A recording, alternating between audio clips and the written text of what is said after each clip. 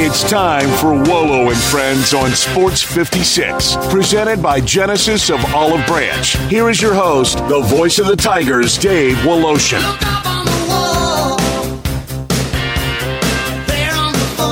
What a night at FedEx Forum. Grizz do a reversal on the Golden State Warriors. That was kind of cool. We'll get into that in a second. And the Tigers make the top 10. New poll is out.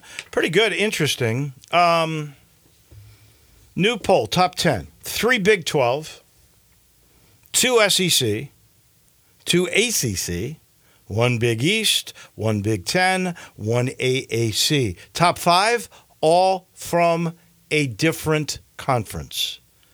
Which, you know, I think it speaks to the parity. 13 ranked teams lost to unranked teams last week. Part of that's conference play, but I don't know if I've seen that before. 5 top 6 teams were amongst those that fell to unranked teams. Have we seen anything like this before? You know who will have the answer? The Hall of Famer, Mike Decourcy. He's going to join us in roughly 5 minutes.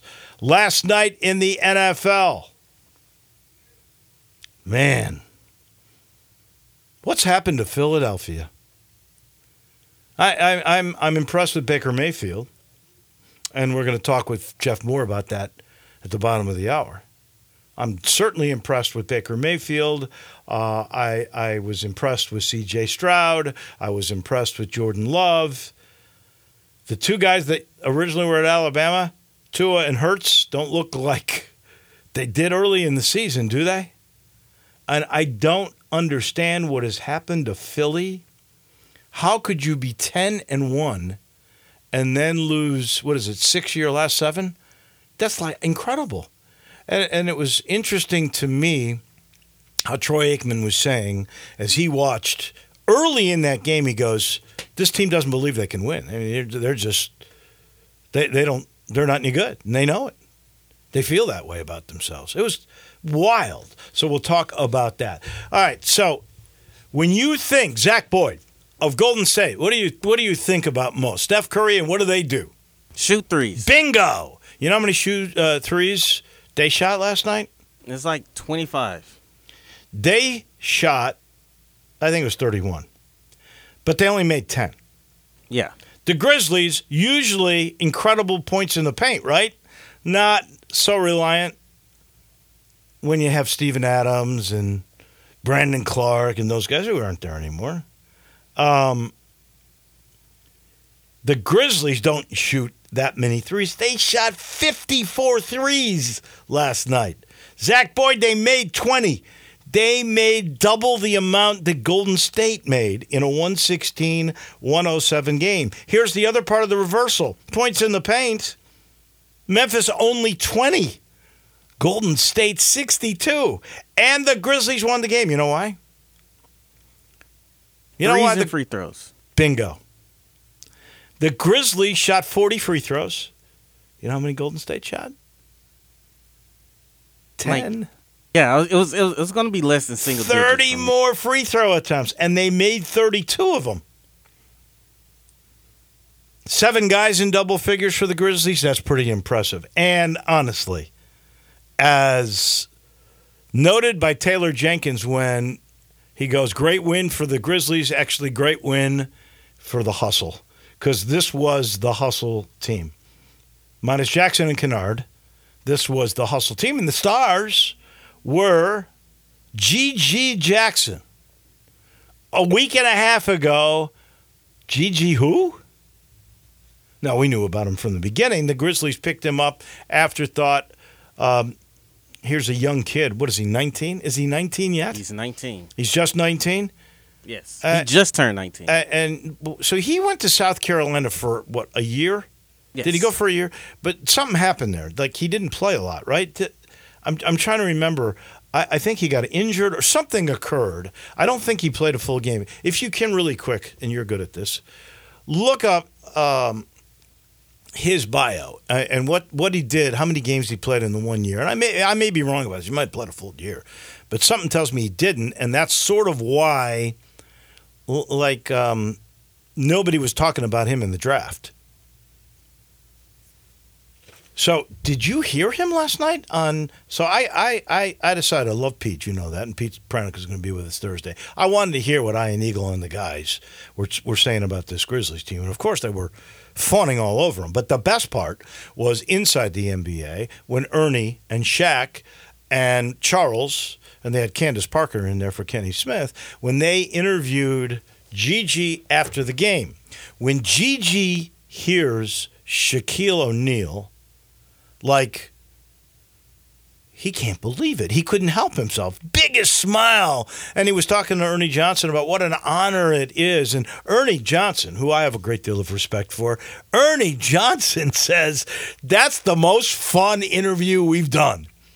I mean, this kid comes out of nowhere. He's very articulate, very honest in his appraisal of himself and his team and what's happened to him in his life in the last week and a half. It was great stuff. Give me the stuff on G.G. Jackson.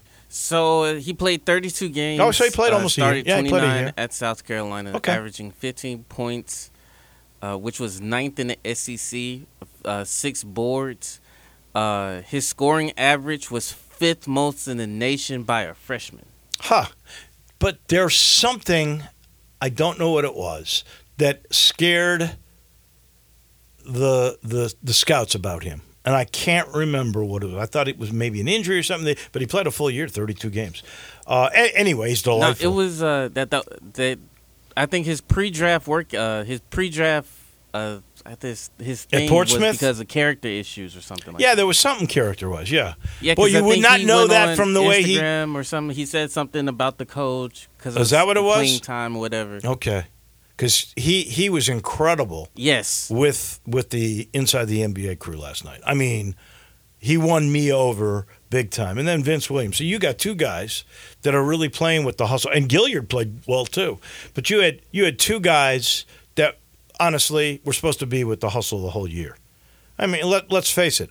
If Ja, Bain, Smart, and Rose, that's 4 guys.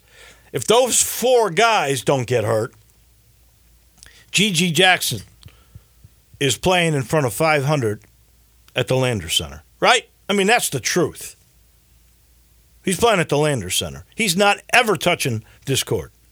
Those 4 injuries open up the door, and now the way he plays, well, he said that the shooting coach for the hustle is really the guy that helped him a lot. Said he's never shot like this before. So he's developed, and that's part of coaching. And I got to give Taylor Jenkins a lot of credit to win like he has, to show the team concept the way they have, to get Vince Williams and to get G.G. Jackson this far, this fast. That's developing. That's coaching, and you've got to think about that as you evaluate what the Jenkins staff has done. I was really, really impressed. Let's get a hold of our good friend, the Hall of Famer, Mike Decourcy. I'll let you know this portion of the show is brought to you by Ken Garland Custom Home Builders. Ken knows, wow, it's a big project that you're talking about. Huge, right? You're going to build the dream home. Maybe you're looking for land. He's got it. Maybe you've got land already in your family. You're ready to pull the trigger. You just don't know how to utilize it. Ken and his dad before him, we're talking 70 years of Ken Garland Custom Home Builders. They know exactly what you need to do, and they do it. And Ken knows because you're putting up a financial commitment. Ken totally understands that he's going to work with you and give you exactly what you should expect. Quality construction, on time, on budget, every time. And if you're looking for a renovation, you love where you are, you don't want to move, but you want the modern amenities, California closets, island in the kitchen, the media room with the theater seating and the big screens and the in-the-wall speakers. Yeah, he knows how to put that in. He's a master at that. Ken Garland, Custom Home Builders. To Indy we shall go. And you've been around this a long time, writing about it, analyzing it for a long time. Have we ever had, in a week, 13 ranked teams losing all to unranked teams before? When you look at the top 5 in the AP poll, each team comes from a different conference. Have we ever had more parity than this? Good morning. Good morning. I don't know whether we've ever had that, but I don't pay attention to the polls. So I don't know if that's happened or not. I do think that there is a balance in this season that hasn't existed before or commonly existed. And honestly, Dave, the reason is that I think that it's less parity than it is lack of excellence.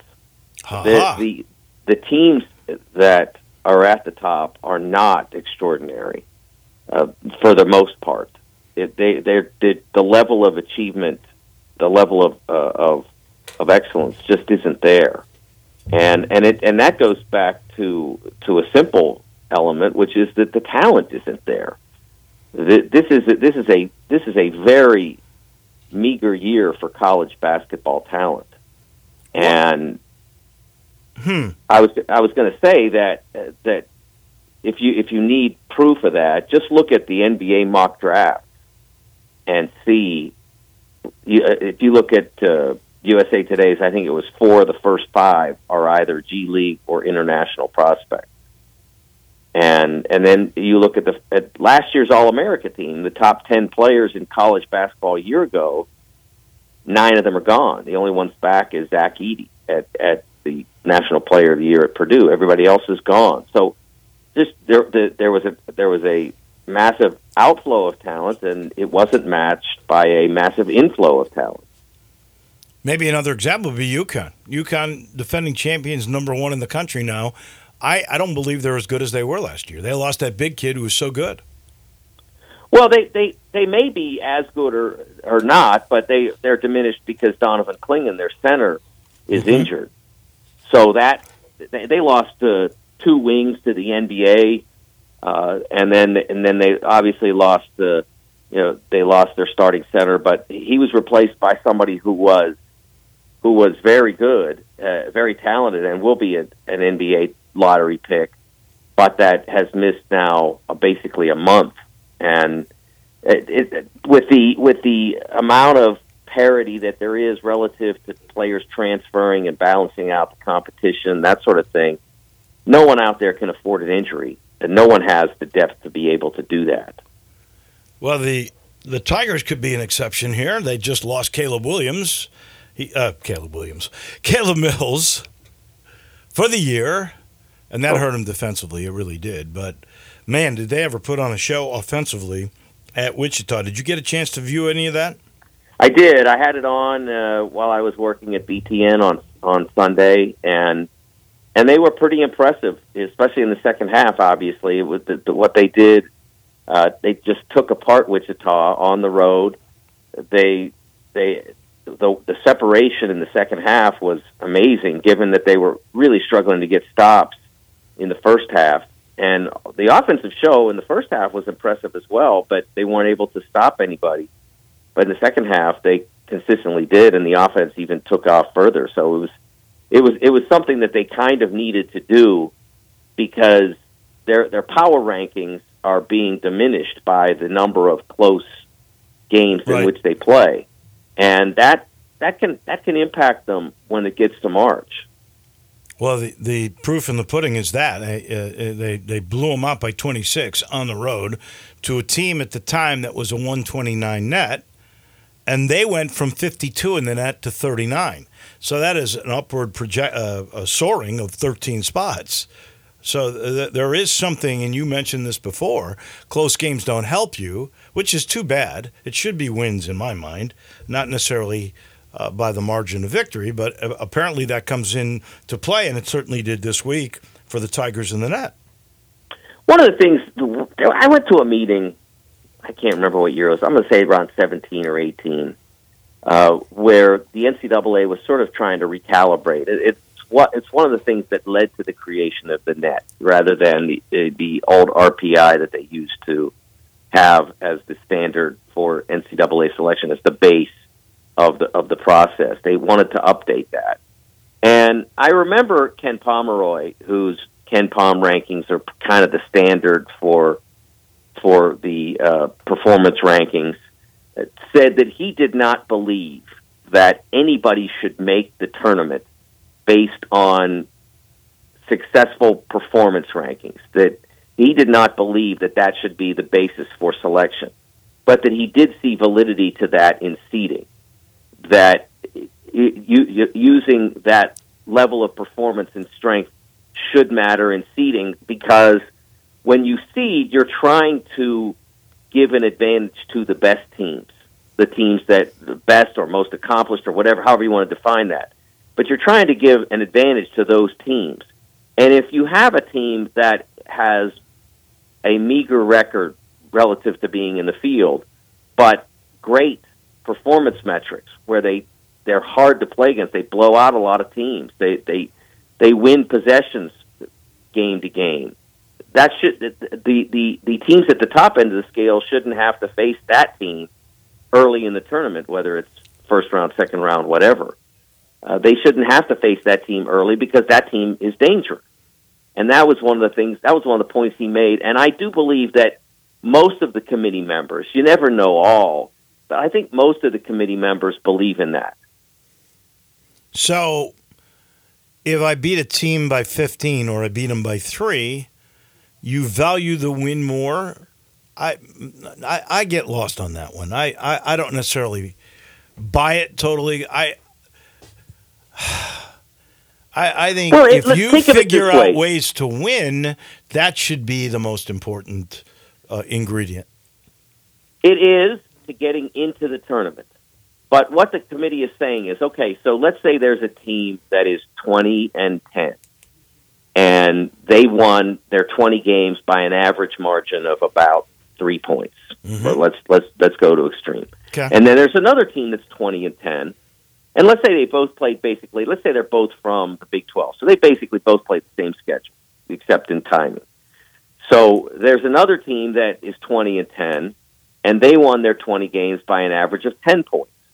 Well, the second team is going to be more dangerous for the higher seeded team than the first team is, because they clearly have the ability to perform at a higher level. They're just not as consistent. But you only have to perform at that level on one day. So that team is more dangerous to the higher seed. The team that, let's say the number one team, Purdue, say, that you want to advantage because that's why you seed. If you didn't seed, then you wouldn't have to worry about performance rankings.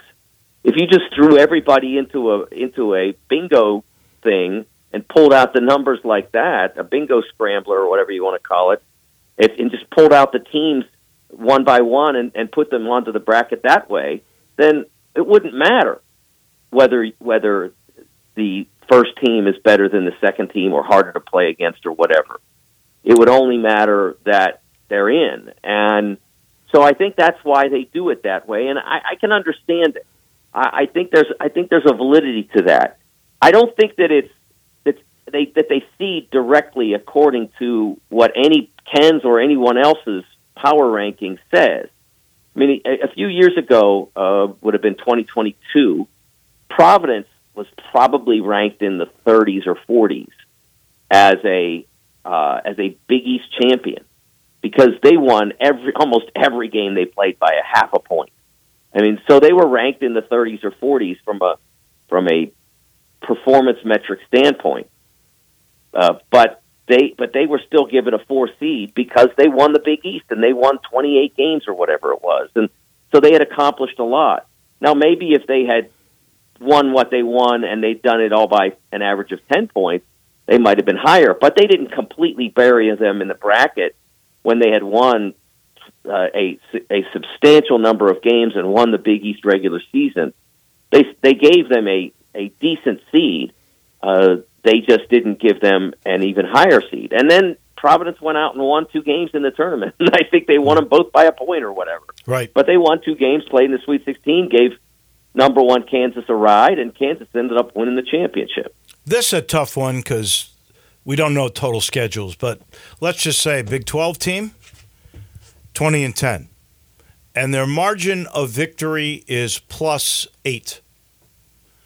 Big 10 team, little inferior league, not much. Now that team won 22 games. They're 22-8, but their margin of victory is only +4. Which is valued higher? Well, in more than likely, again, some of it's going to depend on non-conference play as well, because that plays into it. But I think more than likely the team that won by an average of 8 points is going to score higher. And if they both played equivalent, and again, this is hard to these are all right, sort of, but we'll give you margin for error here. Yeah, there's all sort of these are fantasy concepts because you can't really. But if they played equivalent non-conference schedules and one team won in a better league by a greater margin of points, they're going to be valued more, even if they win a few less games. I think the lesson I take from this is it is important. You are a guy that went to all these meetings. You know how the metrics work for the committee. And basically what you're saying to me, or how I perceive it, is that if FAU and Memphis split and the margin of victory in conference games for FAU is 12 and for Memphis it's 6, FAU is going to get seated higher. So it's important for Memphis to win big.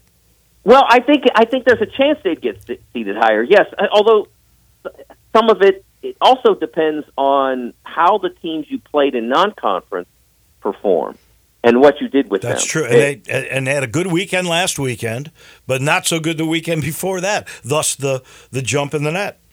Right, exactly. Some of it, you want now teams like Clemson to go out and do really well, and Clemson was kind of taking some of the wind out of that victory with their performance in early January, and then they did better last weekend, so that's starting to climb. Virginia, their recent slide isn't helping the Tigers because that seemed like a really good win at the times. Right. Because that was one of the few games that the Tigers won significantly in terms of margin. So those things matter too. It's an oddity, but it's not about what they were when you played them. It's about what they are on Selection Sunday, right, or that week, because you can't know. It's an unknowable. What was Virginia on the day they came into your arena? But it's knowable what they are when they've played 30-some games.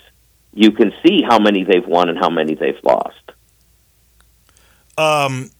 Last thing, and that is, you mentioned Memphis' separation at Wichita State second half. That is because a guy named David Jones had 13 points in 2 minutes and 39 seconds. I think it was 15 in 5 minutes. It was an incredible display of scoring. He made the Wooden Award top 25, final top 25. Not a whole lot of national attention on this guy. What's your take on him? He's always been an amazing scorer from his time at DePaul to last season at St. John's to now. He's an amazing scorer. He is terrific at that. There are other elements of the game he could continue to improve, but he is hard to stop. And there's a value to that. You talked about that outburst there. I was at Villanova's second round game in Pittsburgh in 2018 when they won their second of 2 titles under Jay Wright, and Mikal Bridges, who now plays in the NBA and is a terrific player in the NBA, scored 15 points, I think it was, in the first 5 minutes of the second half. And I can't remember who they were playing. It was an 8-9. It was somebody who won an 8-9 game. Might have been Rhode Island or somebody like that. And that team had, whoever it was, had given them a really decent first half. It was competitive going into halftime, and then Mikal came out in those first 5 minutes and scored, I believe, 15 points before the first TV timeout, and the game was over. So those kinds of outbursts, only the best scorers can do that. You just don't see that very often from a routine player, and they can change games. And so it happened on Sunday with David, and it happened in 2018 when Villanova was on their way to winning a third overall national title and their second under Jay. My friend, as always, we appreciate it. We will chat next week. If the Tigers sweep this week, which is USF, which they'll be big favorites in, and then at New Orleans against Tulane, where they have struggled, especially since Ron Hunter arrived, they could be higher than number 10. That'd be good. That'd be good for sure. Ron's one of the really underrated coaches in agree. all of college hoops. He does a phenomenal job. I'm with you. I think he's outstanding. Thank you. We appreciate it, and we shall chat in a week. Sounds great. You got it. Mike Decourcy, our Hall of Famer from the Sporting News. He is brought to you in part by our title sponsor. That's Genesis of Olive Branch. You know where that is. Right there at the corner of Highway 78, Lamar, and the first exit in Mississippi Craft Road. Turn left, go see a guy named Vinny. Vinny Gerard is now the guy over the Genesis cars, the luxury cars in that place, and you can get a really, really spectacular deal on a GV70, the smaller SUV, or the GV80. So the great thing about the Genesis SUVs, they ride like a luxury car, and they got all the new bells and whistles, and there's incentives. Go see Vinny at Genesis of Olive Branch. And we're sitting in the Family Leisure Studios where the floor model sale continues, and you want to go check it out. Because if you're after a sofa set or a pool table or theater seating or 4-person hot tubs where you can really lounge out, or the infrared or traditional steam saunas, they're 25% off. The floor model sale, if it's on the floor and it's tagged, what a price. You shouldn't miss it. Get to I-40 and Wooden Road. Get to Family Leisure. We're back in just a minute. Jeff Moore will join us on the NFL momentarily. Start your day with Sports 56 Mornings with Greg Gaston and Eli Savoy. Weekday mornings from 7 to 10, right here on Sports 56 and 98.5 FM. Now back to Wolo and Friends on Sports 56, presented by Genesis of Olive Branch. Here once again is the voice of the Tigers, Dave Woloshin.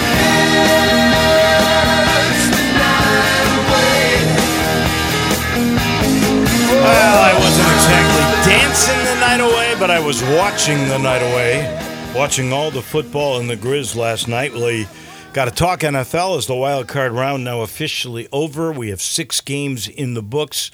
There were plenty of surprises, that is for certain. Jeff Moore, who always joins us to talk NFL on Tuesdays, thank you for joining us on this icy street Tuesday morning. I got to start with the Philadelphia Eagles. I don't understand what happened there. 10-1, they're cruising along. Jalen Hurts is in the conversation for MVP, and then all of a sudden, everything started going backwards on them. And they were dominated by a Tampa team that was under 500 for most of the year. I mean, it's a great story in Baker Mayfield, but my goodness, what the heck happened to the Eagles? I think there ultimately something's gonna, come out about this locker room. It just seems like this team, and certainly defensively, they took a couple of steps back. I mean, they couldn't stop anyone, and in this particular game, I mean, the Eagles' defense were 0 for 9 and stopping Tampa on third down. So they're not able to get off the field. They're not able to cover anyone. Baker Mayfield throws the ball to 9 different receivers. And this has been the trend for the last 6 games. Their defense just fell off. And then Jalen Hurts, I believe, was playing hurt. He hasn't been very effective in the last 6 games. It just seems like this team that was – and if you look at their 10-1 record earlier in the season, I mean, they were winning ugly. They were winning close games. They were winning ugly.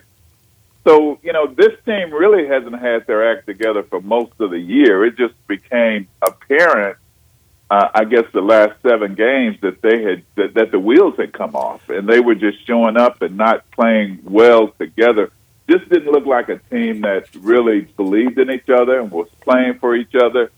And it came. I mean, Tampa was okay, but I was surprised, like everybody else, that Tampa walked away with that win.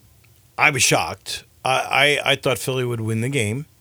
I thought they would right the ship. But I did say after their 10th win that sooner or later their luck was going to have to run out, that they were using it all up. But I didn't see it dropping off this way. They're the worst tackling team the last 6 games that I can remember seeing. Now they're going to lose Kelsey. He's going to retire. According to, he told his teammates last night that he was gone. There was a sign in the ballpark. Of course, this is in Tampa, but it was a Philly fan. Fire Sirianni. I don't see, after the guys won all these games the last 3 years, gotten them to the Super Bowl last year, that they're going to fire Nick Sirianni. Yeah, I don't see them making that change, but definitely I anticipate they're going to make some changes, probably defensive coordinator. And they've got to retool. I mean, they had some injuries, but certainly was a team that underachieved the last part of the season by a wide margin. Since we mentioned coaches, Bill Belichick, he interviewed, we know, with Atlanta. Jim Harbaugh interviewed with the L.A. Chargers. Mike Tomlin got really peeved last night in Buffalo when somebody asked him about his contract. He just abruptly got up out of the press conference and left without saying a word. That was very un-Mike Tomlin-like, who, we know him from being an assistant coach for Tommy West here in Memphis eons and eons ago, but a great guy. What do you think is going to happen with all those guys? I mean, I anticipate that Bill Belichick and Jim Harbaugh are going to be coaching in the NFL. There's some attractive jobs out there. I don't know. I don't see Bill Belichick in Atlanta, but I do. I could see Jim Harbaugh in San Diego. So it's going to be interesting. I mean, they're going to have to, give him a lot of money to get him away from Michigan. But I could see the possibility of both of those coaches being in the NFL next year. It's going to be interesting to see what happens with Mike Tomlin, though. I mean, this team, I thought, overachieved in even making it to the playoffs because they struggled earlier in the season and finally kind of righted their ship, won 4 straight and were able to get in. But, they're a team that was playing with their third quarterback, second. I mean, they've just been inconsistent offensively. Their defense really carried them most of the season. So they've got some changes they've got to make. They've got to take a hard look at the quarterback position and see if they're ready to settle there. It's going to be interesting to see Mike Tomlin, though, because, he can't go any further up from here. We don't anticipate they're going to win a Super Bowl next year with the roster that they have. So it'll be interesting to see if he decides to take a step away from coaching for a while. That's going to be fascinating to watch, especially with his response to that question. Yeah, well, he's got 1 year left on his deal. Yeah. I don't know if maybe he's just not into it for a bit. You've got to get burnt. 17 straight years, same deal. Yeah, it's a grind. It is. That'll be interesting in watching how all of that will play out. All right, so you mentioned quarterbacks earlier. I'm going to ask this tough question. Most surprising wild card playoff performance: C.J. Stroud, Baker Mayfield, Jordan Love. Which of those 3? Jordan Love to me, because Jordan Love is going on the road. He's playing against a Dallas team that has not lost a home game in 16 games against a vaunted Dallas defense that typically sacks the quarterback consistently and takes the ball away consistently. And he was flawless. I mean, their running game certainly helped that they were able to have that kind of balance. But, I mean, you look at his stat line, he missed 4 throws and 260 yards, 3 TDs, and no interception. Yeah. His first playoff road game. C.J. Stroud was outstanding as well. I mean, to be a rookie playing in his first playoff game. And against Cleveland's defense. Against vaunted Cleveland's defense, but again, playing at home, which I'm sure helps. I mean, he's just been consistently good whenever he's played. So they're tit for tat. I mean, I love both of those performances, and certainly I don't want to take anything away from Baker Mayfield. The year that he's had, he has almost 400 yards passing, but he was playing against a team that basically was playing with no heart in the Eagles. Yeah. So out of those three, I like Jordan Love by just a small margin. I thought C.J. Stroud was outstanding as well. The best game I thought was Detroit and L.A. That was the most physical game for sure. And here, you had the two quarterbacks that swapped teams, and I thought that was really intriguing. It was intriguing, and what was great about it is both quarterbacks played well. Detroit's running game was really good, I thought. Detroit's defense played well. The Rams' defense played well. I think the difference in the game was the Rams having to settle for field goals. They had 3 times they were inside the red zone, and they settled for field goals, and I think that hurt them at the end. Their mismanagement, unfortunately, of timeouts in the second half hurt them when they didn't have enough time in that last drive, and, of course, the holding call that kind of set them back where it made it tough to be able to kick a field goal when they really were in a position to win the game. Right. I thought the Rams played well to be on the road, and both of the quarterbacks played well. But, man, what a great story for Detroit to win a home playoff game and then be in a position to get a second home playoff game when they hadn't been to the playoffs in 30 years. This is a really gritty, tough team, and I'm pulling for them to continue to play well. I think they have a really good chance against Tampa. Red zone execution in that game was the critical thing. The Lions were 3 for 3. The Rams were 0 for 3. That's the difference in the football game. No question about it. I think the Tampa run ends in Detroit for sure. We'll get into those games. One last question, though, before we set up Saturday and Sunday. That there's so much made about, you got to have playoff DNA, scar tissue, in order to really be a great NFL team. How about all the youth?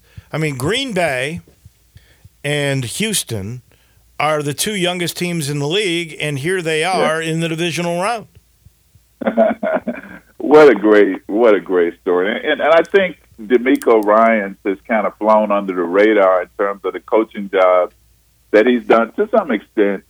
But, this is a team that doesn't beat themselves. They play hard. They are young. I just think he's done an outstanding job. And Green Bay, they're the youngest team in the league. And they go into Dallas, where the Cowboys have been unbeatable at home, and play as well. Jordan Love played well, but the Green Bay defense was outstanding as well. And that was a surprise to me. To see the way they play so well. They get the pick six, they get the interception, and then they get the pick six against Dak, and that had to kind of take the heart out of the Cowboys. But, I mean, they hold that offense, the Dallas offense that had on occasion scored 40-plus points during the season, to 0 points just before halftime. So great performance by them. Just, outstanding for a young football team to play that well on the road. And most of those guys were playing in their first playoff game. That's the end of Mike McCarthy, isn't it? Based on the lack of an answer from Jerry Jones? I got to believe that. I mean, a lot of teams would love to win 12 games in a season, but, the mandate was set when they brought him in.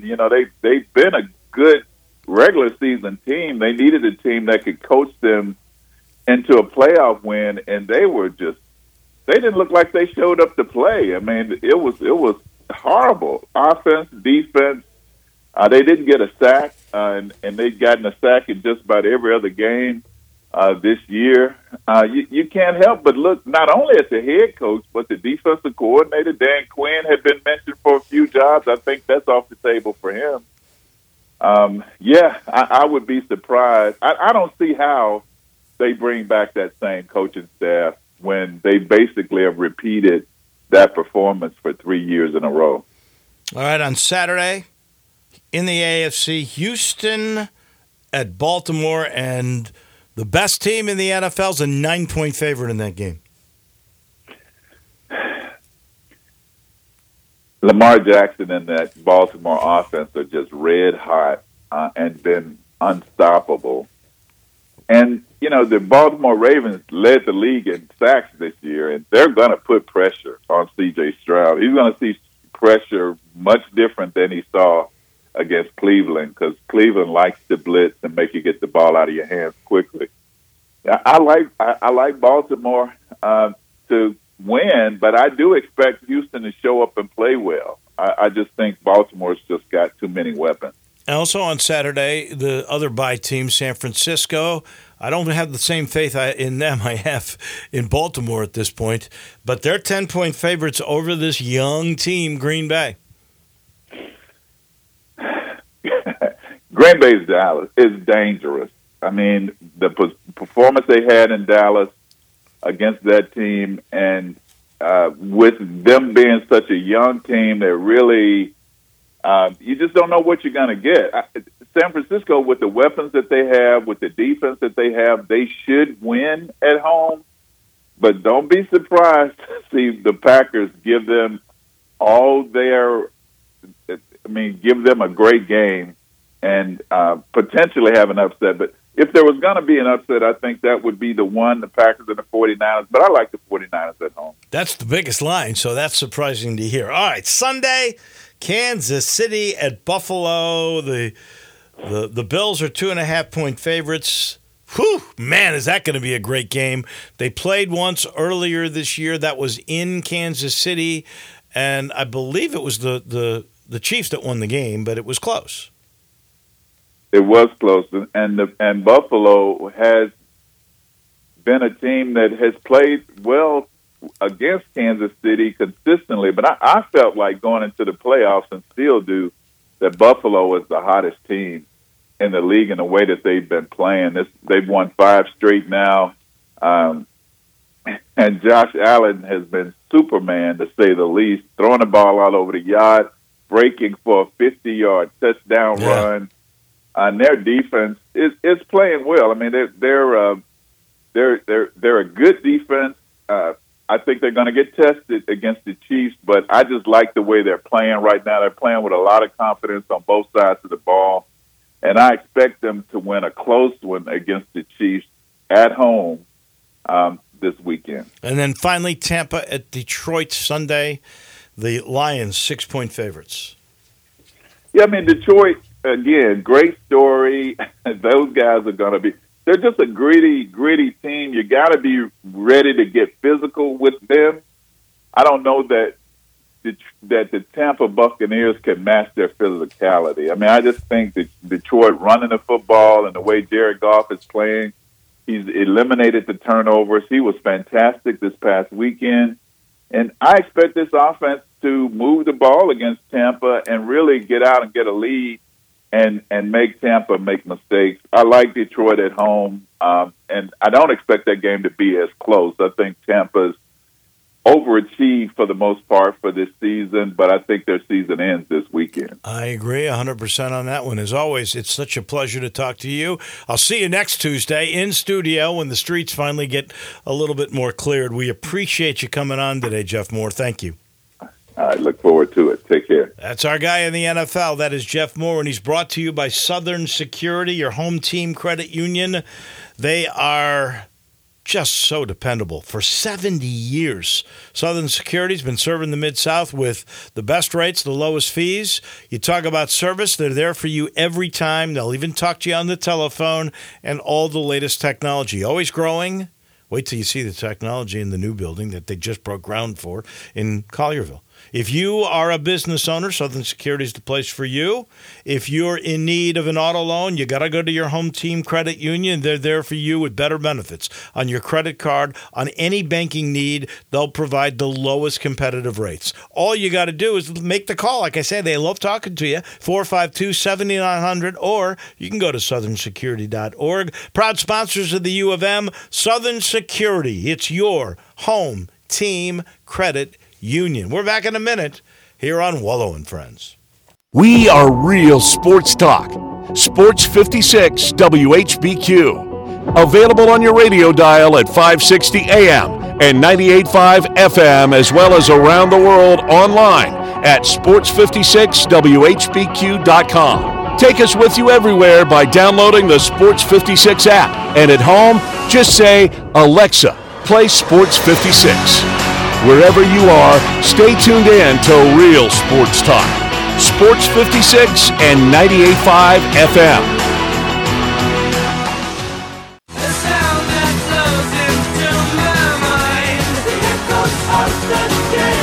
Now back to Wolo and Friends on Sports 56. Presented by Genesis of Olive Branch. Here once again is the voice of the Tigers, Dave Woloshin.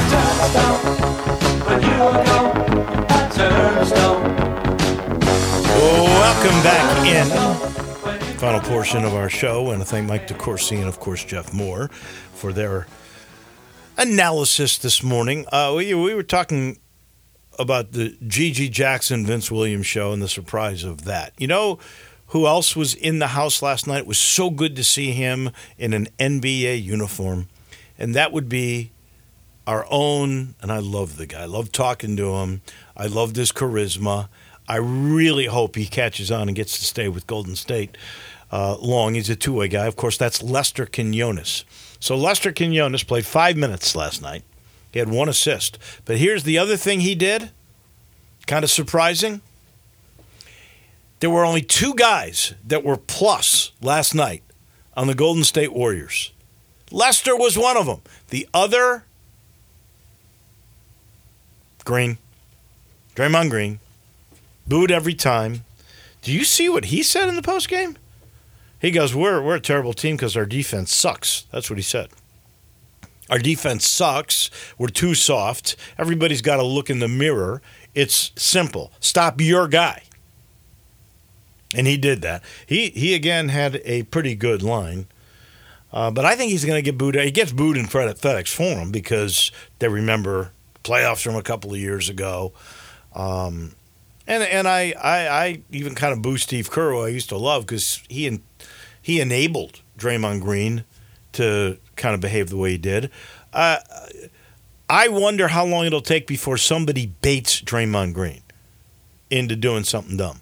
You know, it's almost like you're going to watch Draymond Green, I think, waiting for him, like NASCAR fans who go to a NASCAR race to see crashes. I think that's what it's going to be like with Draymond Green. Or like a hockey fan waiting for a fight. Game. Yeah. Do you agree with that? No, I think everybody knows that, you know, he went through this therapy session to be a better player. So yeah, like they're gonna see like. Well, he did. The therapy was for anger management. Yeah. So he's got to figure out what triggers him to end up being a dirty guy. You know, I have a feeling. Seriously, we do love to forgive guys that have something about them. Like I still think he has the potential to sort of be the next Charles Barkley, because he says interesting things. He says them smartly and honestly. So if he can overcome this the rest of his career, this cheap stuff, I still think there's a lot there for him. One last thing, real surprising. Do you know who the most efficient offensive player on the 10th ranked 15-2, 110 in a row Memphis Tigers is? Most efficient? Yes, most offensive, efficient guy. He's also very good defensively. I'm going to say Nick Jourdain. And you are on the money. This is why Zach Boyd sits in this room. His offensive rating is 148.3. This comes courtesy of Jason Munz, who got it from KenPom.com, which is the advanced analytics website. So what's taken into account to measure a player's offensive rating is unknown. KenPom defines offensive rating as a measure of personal offensive efficiency developed by a guy named Dean Oliver. The formula is very complicated, but apparently accurate. So they break down offensive ratings into two groups based on percentage of minutes played. Jourdain has not played enough minutes this season to qualify for overall rankings, which is led by Purdue's Zach Edey. But he's at 148.3. I know inside the arc, inside for 2 points, his percentage is in the upper 70%, like 78%. It's incredible. He rarely misses. I know he's like 500 from three too. I mean, Yeah, and he doesn't take a lot of shots from three. And that's not what was that really in his scouting report when he was at Temple? Was that a guy that was able to knock down threes? Yeah, he didn't take a lot of threes, but he's always been pretty accurate. You know, I don't know if it was his career high, but his best game I think was 21 last year against Memphis. First time we played, that was in Philly. I love the kid. I am just crazy about him. Final portion of the show is brought to you by Memphis Tourism. Actually, they bring you Mike Decourcy every week. Memphis Tourism in Shelby County is big business. Did you know the latest figures show annual spending on sports and tourism is $3.5 billion by visitors in our community? That means over $100 million in local tax collections alone, and it grows every year. The tourism and hospitality industry is vital to ensuring the continued growth and the success of our local economy. Just look at what they did at Tiger Lane with that new sports and event center. Memphis Tourism and the Memphis Sports Council, that's a winning combination, and they do work year-round to bring visitors and sporting events to our community that help fan the flames of economic development in Memphis and Shelby County. And that's Kevin Kane and J.J. Greer, Katie Ligon, all those folks. They do such a good job. That'll do it for us. Johnny Radio takes over in just 1 second. We'll see you again tomorrow morning. Have a safe and warm rest of your day.